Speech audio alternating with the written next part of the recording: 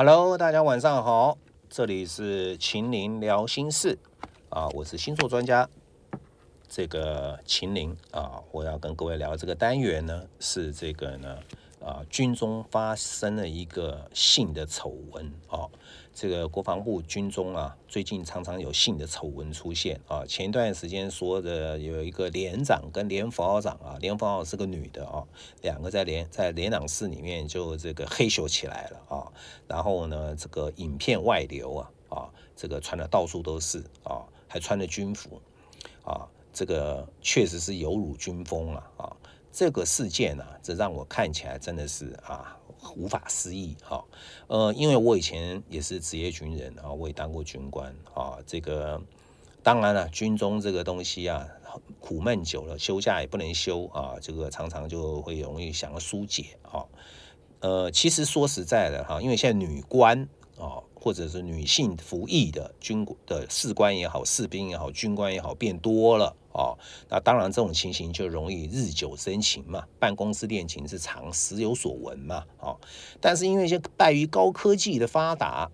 大家在行黑咻之事的时候呢，偏偏还要录下来，这搞不懂这为什么要这样做这样做的不就是曝光了吗？很容易被曝光了那最近这个呢，莒光日甜心，就是我们以前所说的莒光日的主播这都是军中情人那长得要颜值非常漂亮，口条清晰才能当莒光日主播。我都认识2位莒光日主播，都是这个美若天仙那现在这个莒光日甜心呢，这个主播呢，我看起来颜值也还好他也是一个少校就跟一个陆军少校副老长了，两个就呢少校对少校就又来了这个呢所谓的这个他们不知道到哪里去玩了他们到了这个有个清境农场这个高山上面激战数回合赖里面呢这个常常聊的就是呢，哎呀，棉被里还有你的味道啦很多这种这个很暧昧的言辞出现棉被里还有你的味道，跟棉被对他们两个很重要那所以说他们这两个也被记过啦，有的撤职啦等等的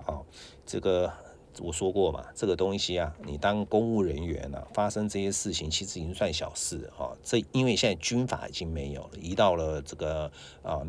民间的法院来实施，要不然我看这个事情更严重了那我们就来聊一下哪些星座容易发生办公室恋情我们可以分几个层面第一个是呢，你当长官，你当老板，容易跟下属发生恋情的那就狮子座摩羯座跟白羊座狮子座这个就是王者嘛整个克林顿就跟他的国会助理搞上了然后摩羯座呢这个就是一种权力上产生的性欲这个尤其他懒，尤其喜欢跟秘书发生关系那白羊座呢这个呢就性之所至，一见钟情就容易发生那容易跟这个老板发生恋情的又是哪些星座？刚刚是以部属发生恋情的嘛跟老板容易发生星座的第一个就是处女座。处女座虽然谨小慎微，但是他对于老板处女座常常是老板董事长的特助因为他能够在最短的时间将最繁琐的事情整理有条不紊